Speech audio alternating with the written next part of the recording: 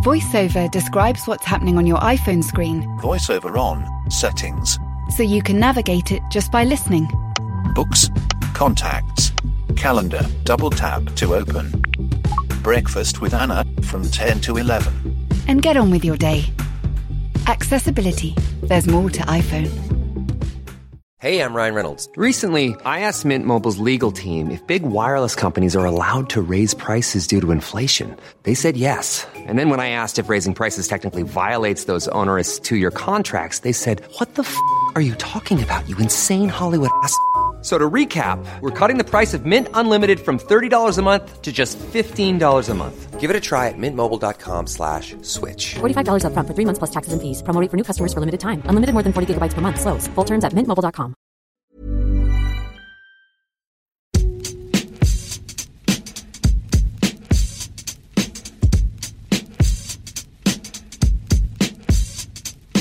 Hello and welcome to the Game Podcast from The Times. I'm Natalie Sawyer. And as you can probably tell from hearing my voice, yes, I'm here. I made it back.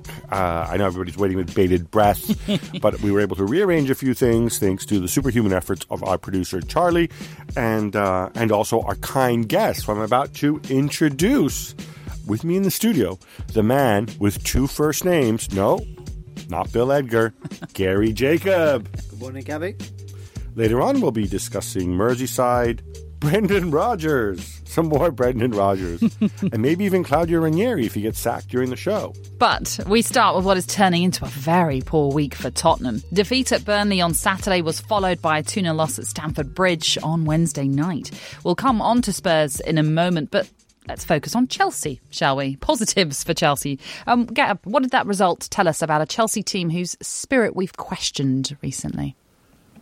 Well, it tells us that Spurs weren't particularly good, which some people maybe could have seen coming after Burnley or whatever.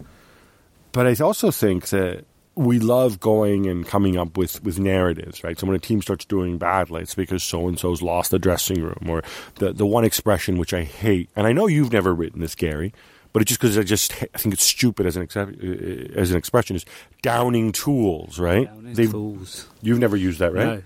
I never quite bought into it with Sarri, not because Sarri's this wonderful, charismatic figure who all the players adore, but simply because you need to look at the situation of the players themselves. And as I've said so many times, and I think it's really, really important, you have Hazard, Pedro, and Willian, all of whom are out of contract in 2020. Hazard will go to Real Madrid if they want him, and I don't think Chelsea are in a position where they can stand on his way. The other two, their future pretty much depends on how they perform. Correct me if I'm wrong, Gary, since you're the transfer guru. They may get a 1-year extension. You go when you try to down tools, when you say, oh, look, let's get this guy out, let's get a better manager in, and then next season. Who is in that position at Chelsea, right? David Luiz is another one. He's out of contract this summer. Out of contract this summer. Antonio Rudiger is basically, the son Maurizio Sarri never had. So it's obviously not him. You can make a case for Kepa, Spilicueta maybe. Alonso's another one of his favorites. N'Golo Kante is such a nice guy. You can't see him doing it, right? Barkley has had his career revived by him and only ever says wonderful things about him. And, of course, Jorginho is literally his son. You just don't have the people there where it's plausible. Now, it doesn't mean that Sarri's doesn't make mistakes, or it doesn't mean that he might give them instructions that they don't understand or are the wrong instructions, or maybe they say, screw this and they're not concentrated, not possibly performing. None of that.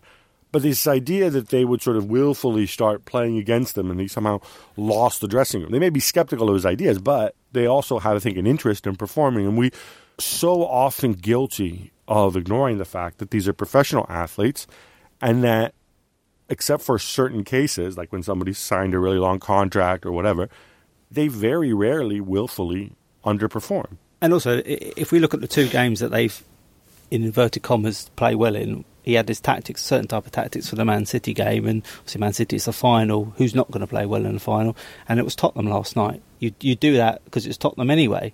Let's see Fulham, let's see... But you also knew that because it was Tottenham, if you watched the United game, you knew that this was a game where if had Chelsea lost and played badly, and had the crowd turned on him the way they did in the United game, I think he might have been toast, because I think that's like the one limit is because it happens very rarely in England where a crowd actually, at a home team in such a big rival, you knew that might have been the breaking point. On the game itself last night, the big decision pre-match was the team announcement and that Kepa was dropped to the bench after his refusal to come off in the Carabao Cup final on Sunday. Gary, any surprise with that? Did it disprove Sarri's post-match assertion that it was all just a misunderstanding? I mean, personally, I was surprised because I just thought, Caballero isn't as good a goalkeeper, so I was a little bit surprised. But he obviously wanted to make a statement. I mean, you could, if you were really played devil's advocate, you could actually say that Sarri's post-match thing about a misunderstanding could be true, and you still could fine him because you could argue, well, regardless of misunderstanding, he should have gone to the touchline and come off. So you could argue that, But what's obviously clear over the last few days is whatever strategy Chelsea have had has been slightly undone, and it was purely going to be a tactical decision on Sunday, and he's obviously took umbrage at that decision and he just stayed on. Sorry, what do you mean tactical decision? Well, to bring Caballero on and play him in goal against the penalties. You really believe that? Yeah, I do, yeah. Do you not? Do you think it... I can see the logic in that. We talked about this on Monday, and Caballero has obviously, used to play for City, and he has a much better record saving penalties than Kepa. But the problem with that logic is twofold. One is, if he was going to do that, he could have done it, after full time and just before the penalties. He doesn't have to do it during the actual game, right? Secondly, when Chelsea were in this situation before, in the semi-final second leg against Spurs, Kepa started. That went to penalties. They still had a substitution left, and he didn't do it. Now, it's possible he discovered Caballero's wonderful penalty record in between those two games, but it seems odd that he wouldn't have done it then. City's the slight difference between the two, isn't it? Former team and... But again, I think it was two of the penalty takers were people who played with City. Mm-hmm. So, I don't know. I mean, but what... I think the decision to sit him had more to do not just with what happened. It had to do with something else which I thought was really odd. And I think says something about Kepa, right? So after the game, he sits down with Miguel Delaney, because Miguel speaks Spanish, obviously, and gives quotes that then get circulated to everybody. Correct? Then a couple hours later, he issues another statement on his Twitter account, both in Spanish and in English. He doesn't seem particularly contrite. It's one of those if I've upset anybody, then that's not my intention type. And then 24 hours after that, Monday night, he issues a third statement on the club website. What the hell's this guy's problem that he needs to apologize? You just get it right the first time. And if you speak to Miguel, who went through, and although Kepa was a little bit pumped up still at that point, Miguel said he didn't apologise and he was very forthright still. And his reactions at the time to Miguel. So Miguel was called through to go through the mix zone to go to where the players' areas, literally where the dressing rooms were. But it's not a good look when you need to do it 3 times. I mean, I appreciate Miguel. That was the first time he sits with him. But clearly, after he spoke to Miguel, after he's given quotes to everybody and their mother, right? You've gotten it wrong. The club asks you or your PR servant or presumably the club itself says, no, we need another statement because you're really not contrite enough. And he reissues a statement that Sunday night. And the statement is still kind of rubbish. No, Sunday night. His own one, you mean? His own one, yeah. And then he does another one. Then he has to do another one on Monday. I think at that point, I can see why the club's like, you know what? Why don't you take the Wednesday off, Kepa? Because, I don't know that there's any scenario in the world. Even if your manager is taking you off because he's flipping a coin on the sidelines and doesn't know where to turn, or he's, read your astrology report, like, Raymond Dominic style, you still have to come off when the guy asks you to come off, right? Well, it will be interesting to see who's in goal, when Chelsea face Fulham in the Premier League. But let's talk about Spurs then. It's the first time they've failed to have a shot on target in a Premier League game under Mauricio Pochettino. So it's back-to-back defeats for them now, Gab. What's the cause of the slump, do you think? I think some things are catching up with them a little bit. When we talked about the size of their squad, there's a lot of players who've played a lot of minutes. When Kane got injured against United and there was that period after where Son was scoring the goals and they were getting through against Watford, came from behind 2 goals, there was another late goal, and there was a Leicester game. They were getting away with it, and there were games where actually they didn't play particularly well, and the illusion was wrong to actually, where they were. I think after the Leicester game, they were 10 points clear of the team in fifth. They were, but they hadn't played particularly well, and I think just the last two games it's just caught up with them. That at some point you don't get that run to the green you've got in the other games, and they were pretty much off the pace at Burnley on the weekend. And I think the other thing that's quite important that a lot of people have missed is that Dele Alli's not been in the team, and he moves people around in a way that some of the other players don't move people around. Even if he doesn't necessarily score and assist, it's just his movement drags people out of position. So that's lost every game since Harry Kane came back. Well, this is what I was going to say. Yeah, they have lost 2 games in a row since Harry Kane's return to the squad. So maybe you're he's not the going to problem. possibly suggest that he's the problem. It's all Harry Kane's fault. But I mean, it's interesting you say Harry Kane. Have you ever seen him react like that last night, Natalie? No. It was an interesting point. So Trippier got a head injury. Hazard whacked him in the face. Tottenham gave the ball back. Sissoko kicked it forward. Luiz slightly miscontrolled it, and as he sort of went to take his second touch just outside his penalty area, Kane was on him, because Chelsea were quite annoyed by the fact that Tottenham were meant to be giving the ball back, and Kane was trying to win the ball when perhaps he was a little bit close to Luiz and he shouldn't have been. Luiz and Kane went against each other, and then Azpilicueta then joined in. Kane thrust his head down towards Azpilicueta, although they didn't actually. It didn't actually make contact. And in the second half, Luiz and Kane had a little bit of a sort of involvement. So he's slightly, for a guy you rarely see Kane losing his rag like that. So at the risk of annoying those Tottenham fans who listened to us, who got annoyed before because people talked about lack of strength and depth, and now people got annoyed when somebody uses the word Spursy. But between Pochettino losing his rag last week and Kane doing it this week, is this something that we notice and highlight because it's Tottenham and we think back to, that incredible hissy fit back in the year that Leicester won it at Stamford Bridge when everybody got booked? Or is it actually, most teams would react in this way, and it's just because it's Spurs, we start talking about them cracking, and, Chelsea have 2 good performances in a row, so we need to find another team to pick on. Oh, look, Spurs have lost 2 in a row. Let's start picking on them like we picked on Chelsea, and before that, in the great media conspiracy, we all picked on poor Mr. Mourinho. Is that what's going on? There are legitimate questions to ask of Tottenham. I think they're playing, There were legitimate questions to ask of Chelsea and United too, right? And yet you and the media all ganged up on them. On Friday, Pochettino said, we can win the title if we have the belief. 4 days later, he's been asked, are you not looking over your shoulders that 3 other teams going to... That's quite a big swing. Even Pochettino touched on it the other day, where he says, you as in the media, the players don't have that belief that we have that winning mentality. He said it, could take another 5 years and 10 years of his time just to kind of instill that, and that's quite an admission from him. Whether it was a kick up the backside the day before Chelsea or whether he genuinely believes that, frankly, if he finishes for a 4th consecutive year in the Champions League, he's done an amazing job. Should we talk about the North London derby then, which is to come this weekend? What about Arsenal? They've won 5 of their last 6 Premier League games, only failing to beat Manchester City in that time. They've been quietly resurgent, would you say, Gab? Well, it's an impressive run of 5 wins out of 6, and then you realise that, that run includes Bournemouth, of course, where they were very impressive. Bournemouth are very up and down. And then also such Premier League heavyweights as Cardiff, Southampton, and Huddersfield. I'm not making fun of Arsenal. What I'm saying is, this is a work in progress that you either believe in or don't believe in. They've got so much crap just to sort through, to figure out, what do you do with Ozil? Is Mkhitaryan part of this team's future or not? At the back, everybody's injured, and the guy comes back, then he gets hurt again, and Bellerin's gone for the season. Emery is really kind of in emergency mode. And so, if Arsenal finish top 4, I think it's a feat and a half for Emery. Right. So what have Arsenal become? I think that's the bigger question. What are Arsenal? And it's difficult to tell at the moment what they are.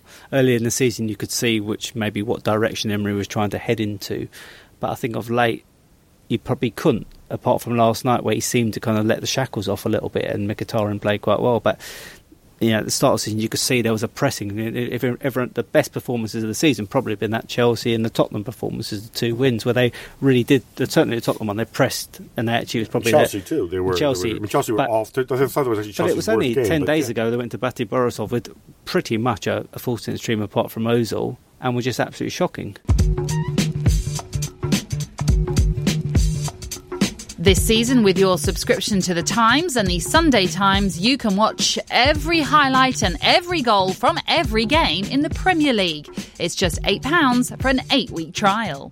Thursday at thetimes.co.uk, our very own Bill Edgar provides 11 trivia teasers for you, and here is one for you on this podcast.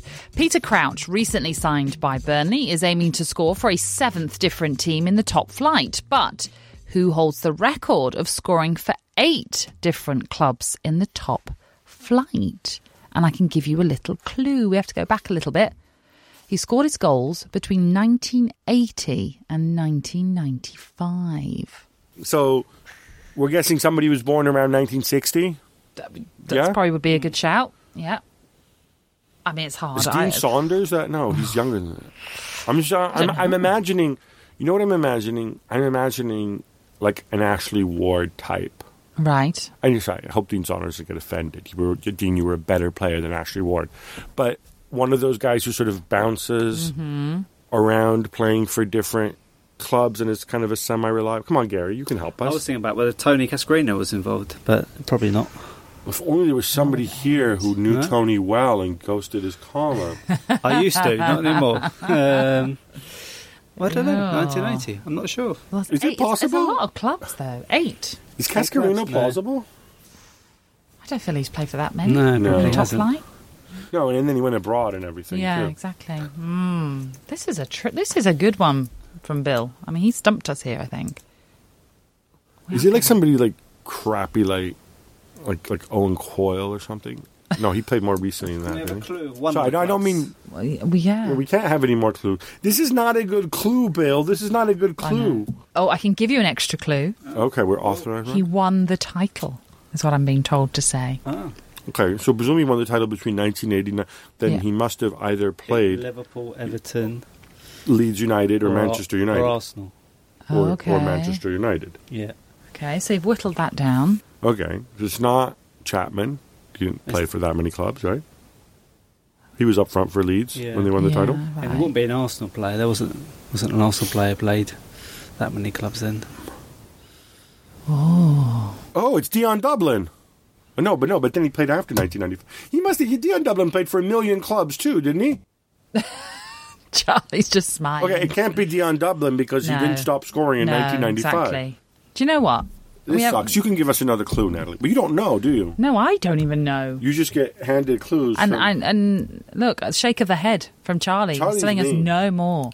Although if that was in Bulgaria, that would mean yes, that he could give us another clue. That's true, actually. What do you do when you sort of say no in Bulgaria? Nod? I basically throw my head around a lot and just hope people get what I'm saying. But it can be confusing when my mother is sort of saying yes but shaking her head at the same time. I don't understand. Anyhow, you haven't got long to find out what the answer is. David, okay. Yes, that's what it is, isn't it? He played for Liverpool too, didn't he? I don't know if he... Yeah, but I don't think he won the title with either of those two. Well, Liverpool and Everton both won the title, so David Speedy's plausible. So David Speedy is your possible answer. Yes. Stick around until the end of the podcast to find out the answer. Tottenham were the only team in the top 6 not to win in midweek. His title rivals, Liverpool and Manchester City, were both victorious. City won 1-0 against West Ham, while the leaders Liverpool thrashed Watford 5-0 at Anfield. It was a very different Liverpool performance from the one we saw at Old Trafford, Gab. And it was a really good performance. And it was interesting because, I've been saying this for the last 3 months, right? They haven't played well for a long period, not just the results, but they hadn't really played well since the City game, with the exception of Bournemouth at home. And Jurgen Klopp had the courage to change it around. He played Divock Origi in the front three. He really freed up Sadio Mane, who had a tremendous game. And when we talked on Monday about the struggles of the front three, Firmino's obviously injured now, but he's certainly been one who's struggling. Salah has been, I think, really inconsistent, despite the fact that I think he's still the joint Premier League top scorer. But I think it's Mane who's been taking over, and this was a game where Mane carried them. The other thing about Watford is Watford are generally not super consistent team, but this is really an injection of confidence and really, I think, a statement win for Liverpool. Well, everyone was purring about the crossing of Trent Alexander-Arnold. He, of course, was rested on Sunday. How important do you think he is to Liverpool's attacking threat then, Gab? He obviously contributes a lot. What I like about the way he puts the ball in the box is, Kieran Trippier is a great crosser of the ball as well, but I think you need a different type of service to Liverpool's frontmen, because the ball you might deliver to Van Dijk is going to be very different from the ball that you're going to want to deliver to Mane.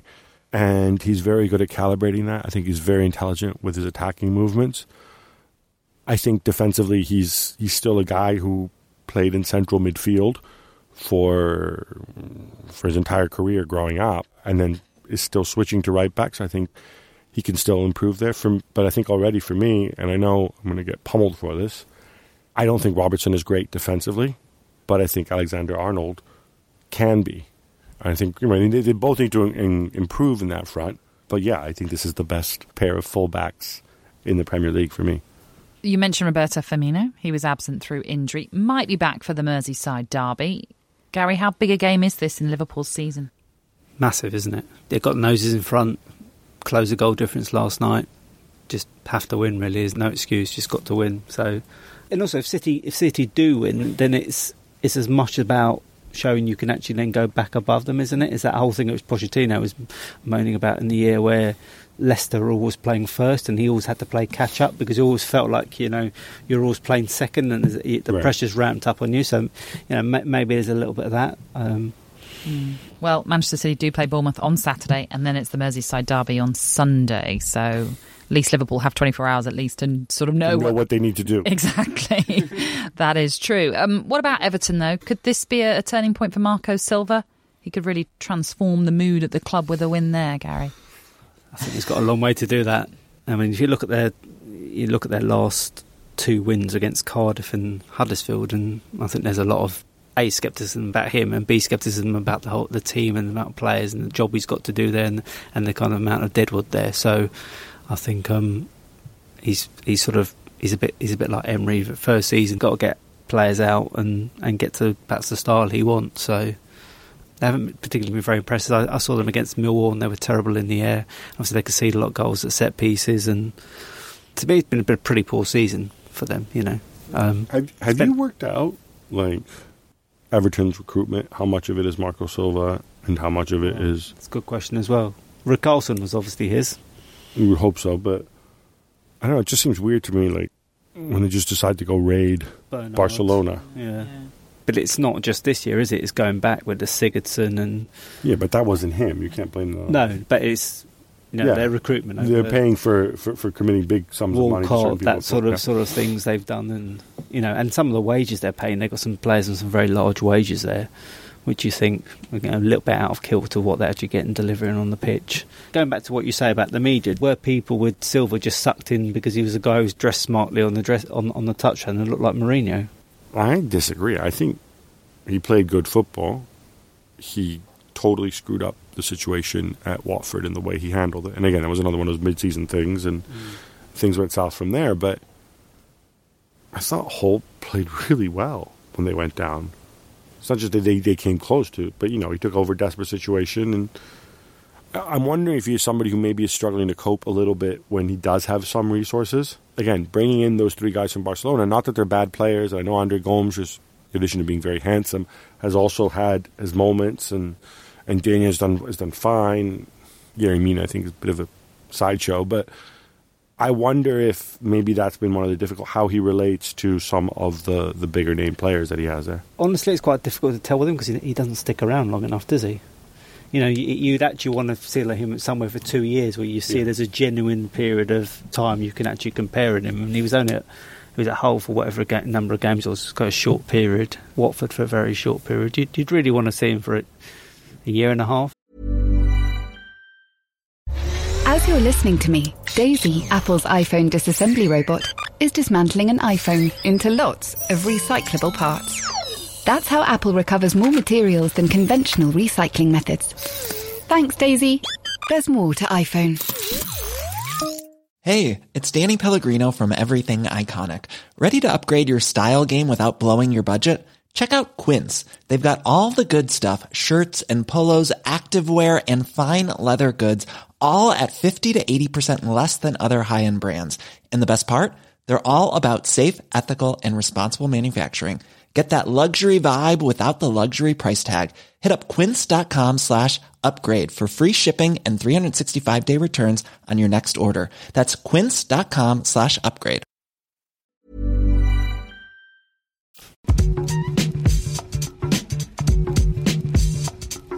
Now, on Monday's podcast, we discussed the sacking of Claude Puel as the Leicester manager and the possibility of Brendan Rodgers being approached to replace him.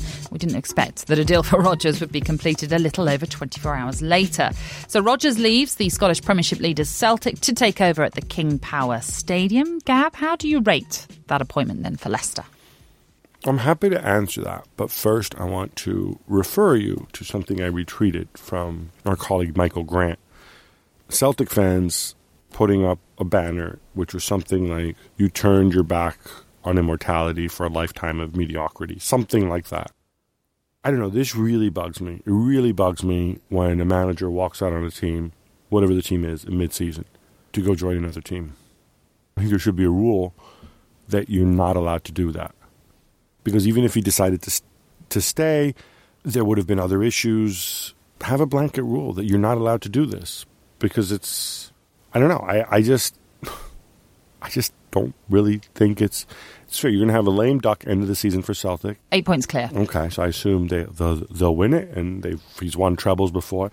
I don't fault him for wanting to leave the club, but just to do it in this way. I mean, I would find it difficult that if he'd said to Leicester, "Yeah, look, I'm coming, but I'm going to come in the summer. And in the meantime, appoint a caretaker, since you're obviously not going to get relegated and you're not going to win anything this season. And, you know, if he wants to get his mate to go and scout the players, keep an eye on things, that's fine." But I don't know. To me, this just really doesn't sit well at all. Am I wrong here? I mean, and again, people are going to say, "Oh, what aboutery and whatever," but it's different, right? If you'd done that, how would you have done it? Would you have announced he's going to take over, but he's only going to take over in the summer? Or would you sort of try and keep it quiet? Well, I suppose keeping it quiet is stupid because it's going to get out, right? Yeah. So if you, Pep Guardiola, right, told everybody he was going to leave, and then he left. Mm. And the argument is, he has 2 months. He can learn the club. He can evaluate the talent. You know what? Get one of your mini Brendans down there to work with whatever caretaker's there, and use the rest of the season to evaluate them. I don't know. It doesn't feel right to me.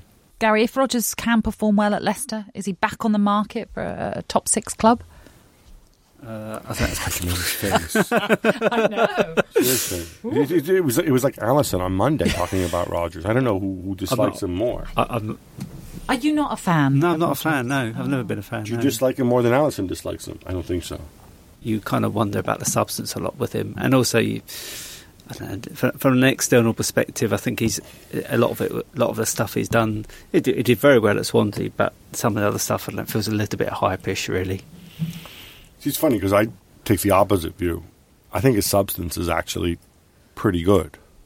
He did do well at Swansea. At Liverpool, they should have won the title that season. It's not like he made Steven Gerrard slip. I'm not having a go at Gerrard, but you know what I mean, right? It is Brendan Rodgers, then, who is in charge. You're so down on Brendan Rodgers. I can't. Do you know what I was about to say? He does have a good record of nurturing young talent. He did that at Celtic, didn't he? And isn't that something that Leicester fans and the Leicester owners will be happy with? Knowing that he could bring... nurtured Raheem Sterling, who then left the club. Still, he might take some credit for that. And he nurtured Balotelli. Remember Mario Balotelli when he signed Balotelli and he said, I won't just make him a better player, I'll make him a better person as well. Now who's down on Brendan Rodgers? No, but these are the things that he needs to cut out. But again, I think, I said this before, we get fixated. We assume that managers don't learn and they always stay the same. And that's not true. Some managers seemingly never learn, Van Gaal being one example. But others, I think, do evolve and learn, especially when they're a bit younger. I mean, when Mourinho gets his next job, is he going to be exactly the way he was at United and Chelsea? My guess is probably yes, or very similar. But Brendan Rodgers is younger. He's at a different stage in his career. why can't he behave differently? Maybe, realize that I can sell myself on my football rather than some of the things I say in press conferences. Let's turn our attentions to another manager, a former Leicester boss, in fact, in Claudio Ranieri. Fulham fans seem to have turned on the Italian after the 2-0 defeat at Southampton last night. There was a banner mocking Fulham's original statement of Ranieri being a risk-free appointment. Fans were singing, "You don't know what you're doing." Now, as we understand it, there could even be another change at Craven Cottage by the time this podcast comes out. Ooh, what do we think don't of that? know. We don't so know. we're speculating. The media does. We're following the agenda that was given to us by the Illuminati who run the world media this morning, and they said, today you will speculate about Claudio Ranieri's job. Yes. I thought he was going to do better, simply because I don't think all those defenders, taken as individuals, are that bad. It's easy to go and mock them. I think psychologically they're all spent, but Le Marchand, Tim Ream, Odoi, are these guys all really that terrible? Are they such terrible defenders that nobody can get them to play better? And if that's the case, do you find whoever recruited these guys and spent all the money and put them up against the wall? I mean, what do you do? I think if you are going to sack Ranieri, I think this is probably the time to do it, because you can still get a jolt and maybe you'll get a reaction and move up the table. You're making a face. Yeah, it's 10 points, isn't it? It's such a big gap, isn't it? So you don't give them any chance of staying up, Gary? It's a big gap, isn't it? 10 points, really. With 10 games, that's a point a game you've got to get on everyone else. That's kind of quite a big gap. Yeah, to the kind Southampton defeat was so big, wasn't it? Whatever appointment they make now, and presumably Park will get it in the short term, is that the next appointment is a guy who can cope with the Championship. So, they actually had one of those. Get you Nikanovic. Yes, and that didn't last very long. And of course, the last time they were in the Premier League, they also had 3 managers in a season. They don't quite get it right, do they? Can you name them? So I was thinking about this. Yes. This is bothering me. No. Go on, who's the first? I'm assuming Kit Simons is one of them. No, it wasn't. It's Chris Coleman? No. Laurie Sanchez? This is to be a Bill Edgar type. This is a Bill Edgar this type. This is worse than your Dion Dublin efforts. The first one was Dutch. Martin Jol? Yes. Hey, second one was also Dutch. Renee Molenstein? Yes. Oh, good one. And then they got the Dutch's best friends involved. Oh, don't tell me they got Felix Magath. Was he here before? Oh, yeah, I was thinking of Penfold. My gosh. Felix Magath. I think my clues are far too... They were good clues. No, they were good. They're too good. I think no, we like them. That helped. They spent a lot of money this summer. They spent, last summer, they spent, They're one of the 5 biggest spending teams in all of Europe. There's obviously a lot of work to do there. Hi there, and welcome to The Sweeper, which is the Times' fantasy football tips service. I'm Charlie Scott, joined by Paddy Bear. Hello. And we're here to have a look back at Game Week 28 and look forward to Game Week 29. Well, we've had a couple of quick-fire ones, haven't we? It's always nice to have a midweek game week after having missed a recent weekend for the FA Cup. It was a slightly strange one. If you had a Liverpool defender, you were laughing. If you didn't, you probably weren't, unless, of course, you had Newcastle's Fabian Schär. I mean, it's a strange week. I think if you got sort of mid-50s, early 60s, you're doing okay, pretty much. Yeah, definitely. Liverpool 5-0. Van Dijk scoring 20 points. Alexander-Arnold 18 points. First game back from injury. And Robertson chipping in with the 13. So yeah, if you had 1 or 2, or if anyone had 3, then that's just unfair. Well, Salah was doing nothing. Yeah. I think Liverpool are good going forward, aren't they? They don't have their blank game weeks when others do. They've got some decent fixtures. They're obviously going for the title. Salah's going to come good. We've seen Mane score some goals, and those defenders are all fair game, really. And just looking ahead to this weekend, games that jump out at you, I like City, Bournemouth just shipping goals. Yeah, especially against big sides. They don't seem to be. They don't have that knack that a sort of Benitez Newcastle team do they? Have really frustrating big sides. Wolves have been good at that this season as well. They obviously Bournemouth play an expansive style, and it leaves them open to conceding the odd 5 or 6 goaler. Absolutely, and Raheem Sterling loves playing against Bournemouth. He came on as a sub midweek, so I would expect him to be straight back into the starting 11. They looked a bit toothless without him on the pitch, so I think he's definitely a captain pick for me. Mm-hmm. Agreed. Possibly the best one of the lot. Definitely. What about Leicester? Brendan Rodgers has arrived. We know what the sort of new manager boost often does for teams, and they look a team with having the benefit of having good fixtures as well, and some good young midfielders especially. Absolutely. I mean, I haven't seen an awful lot of Leicester this season. I've tried to avoid them because Claude Puel is just quite a boring man, and it's quite a boring team. But yeah, first game without him, and they look great. Harvey Barnes got in lots of good positions. James Maddison's shown he's a class player, and Demarai Gray you like the look of? Yeah, I think those three are going to be unleashed a bit. They've got that Yuri Tillemans as well, new boy, and Vardy plays up front at the top of that. I think we'll be delving into that in the email this week, which Leicester players to sign and which to avoid, because I think you're going to want to have one or two in your team for the next few weeks. Definitely. Don't forget, you can sign up for the email at thetimes.co.uk/fantasyfootball. There is also a link to that in the podcast description, or join our Facebook group by searching for The Sweeper.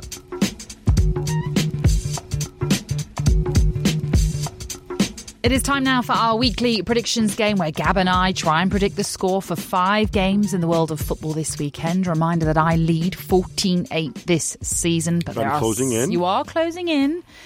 Some huge games coming up this weekend.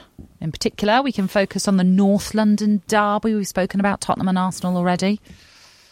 What do you think, Gab? I'll let you go first. I think this is potentially a bit of a pivotal game for Spurs this season, because you know what's going to happen if they lose at home. You know, the national media agenda will gang up on Pochettino again, and they'll point out that the gap goes down to just 1 point and everything, and it's all falling apart, and what was he thinking, linking himself to Manchester United, blah, blah, blah, and no investment. On the other hand, if they win, you're 7 points clear again. You know, and everybody else can go do one. So for that reason, I'm going to just sit on the fence and call it a draw, 1-1, which would not be a bad result for Spurs, I think, given the circumstances. But they haven't drawn yet in the Premier League. That'll be interesting. Well, that's another reason they're due, aren't they? No, you're right. I think this is the most difficult one, I think, of the games that we've picked. I am going to plump for Tottenham turning it around, 2-1 win. Ooh. Fulham and Chelsea. I am going for a Chelsea 2-0 win. Yeah. Easy enough. Bish, bash, boss. And, yeah. You know, if Scott Parker isn't in charge, that would certainly help him get in charge. I'm going to go with Chelsea winning as well. I'm going to say 3-1. Okay. Merseyside derby this weekend is at Goodison. This is easy. We just always predict a draw, right? Well, have you gone for the draw? I haven't gone for the draw. Really, I've predicted a draw in every single Merseyside derby going back like 10 years. And most of the time, I feel like I'm right. So, what are you going for? I'm going to go 1-1. Are you? Okay. It's like Marco Silva wins one game, or maybe it's 2 games now, and he's like, whoa, we're coming back. Like, okay. Well, after their impressive midweek fixture against Watford, I just think Liverpool are going to be in a bit of a roll. I am going to go for a 3-1 win. Yeah, why not? You're disrespecting Jordan Pickford there. You know that. I am, you're right. Southend and Barnsley. Yes, League One. Yes, Barnsley, I don't know if you knew this, Natalie, but they're second in League One, and they're unbeaten in their last 14 games under German Daniel Stendel. Goodness, Gab, you're wowing us with your knowledge. Amazing. I can read a script here. And in Southend's last home game, though, they came from 3-0 down to draw 3-3 with Portsmouth. I still think, despite Southend's great fight back against Portsmouth, I just think Barnsley will be too strong. As you say, 14 games, they've gone unbeaten, so their last league defeat was December the 8th. I'm going for a Barnsley 2-1 win. It sounds about reasonable. I'm going to say Barnsley to win 2-0. We've had one El Clasico already this week, and we've got another one this weekend. Yes, that was a cup one, and this is the real one. Barcelona absolutely trounced Real Madrid 3-0. And remember I wrote that column about Barcelona were Messi dependent? Yes. Weren't quite as Messi dependent against Real Madrid. They obviously turned it on. That said, I'm going to go out on a limb and believe in the Madrid fight back. I got absolutely hosed for suggesting that Real Madrid could get a draw last time at the Camp Nou, and of course they lost, was it 5-1 or 5-0? But yeah, I expect a reaction from Real Madrid. So I'm going to go with a draw, 1-1. Oh, okay. Well, I'm not as optimistic for Real Madrid as you are. I think Barcelona have done particularly well against them this season, as you've already alluded to. But they're Messi dependent. I know, but, even so, I'm going for a Barca 2-1 win. To be fair about Messi dependency, as long as you have him, it's not such a bad thing. It's like saying you two are Bono dependent. And if he wasn't there, would they sell out concerts, just to watch The Edge screw around? Maybe, maybe not. Wouldn't quite be the same thing. Just time to give you the answer to Bill Edgar's trivia teaser. We asked, Peter Crouch, recently signed by Burnley, is aiming to score for a 7th different team in the top flight. But who holds the record of scoring for 8 different clubs in the top flight? So the clues were it was somebody who scored between 1980 and 1995. Uh-huh. And also Charlie very, very kindly gave us another clue, which was that he'd won the title in that time. And then Gary helpfully worked out that the only teams to have won the title between 1980 and 1995 were Liverpool, Arsenal, Manchester United, Leeds United, and of course the mighty Toffeemen. Mm-hmm. So I speculated that it might be David Speedy, but you guys were too lame to even come up with a guess. I felt like I was too far ago. You weren't even born then when he stopped scoring. David Speedy is incorrect. Never won the title and never played for Everton.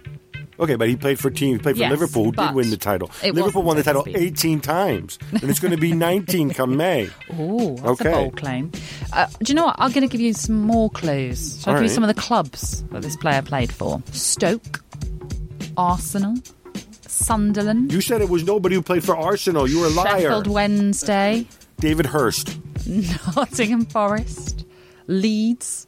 West Ham. And Ipswich.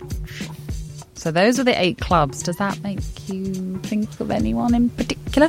I'm trying to think who we would have won the title with, because out of those, maybe it's not a striker. Maybe we're just too... Is it a striker? She's nodding, so it's a striker. It's the non-Bulgarian nod, saying yes. Okay. Shall I also say that you may have said his name? I did. You did? Okay. You kind of said it and then dismissed it quite quickly. But there was a celebrity couple. This guy was married to a celebrity, or is married to a Chapman?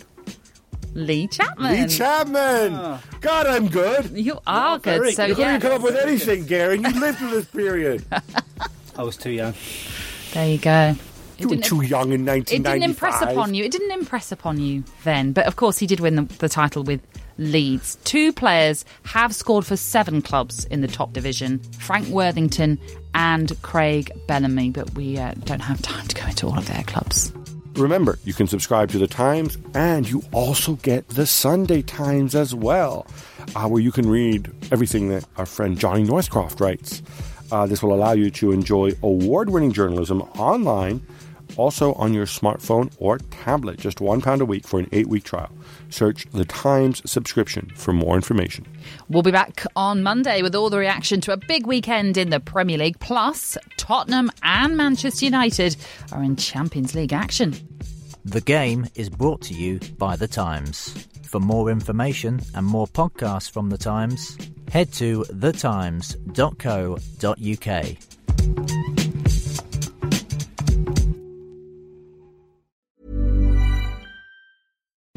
VoiceOver describes what's happening on your iPhone screen. VoiceOver on, settings.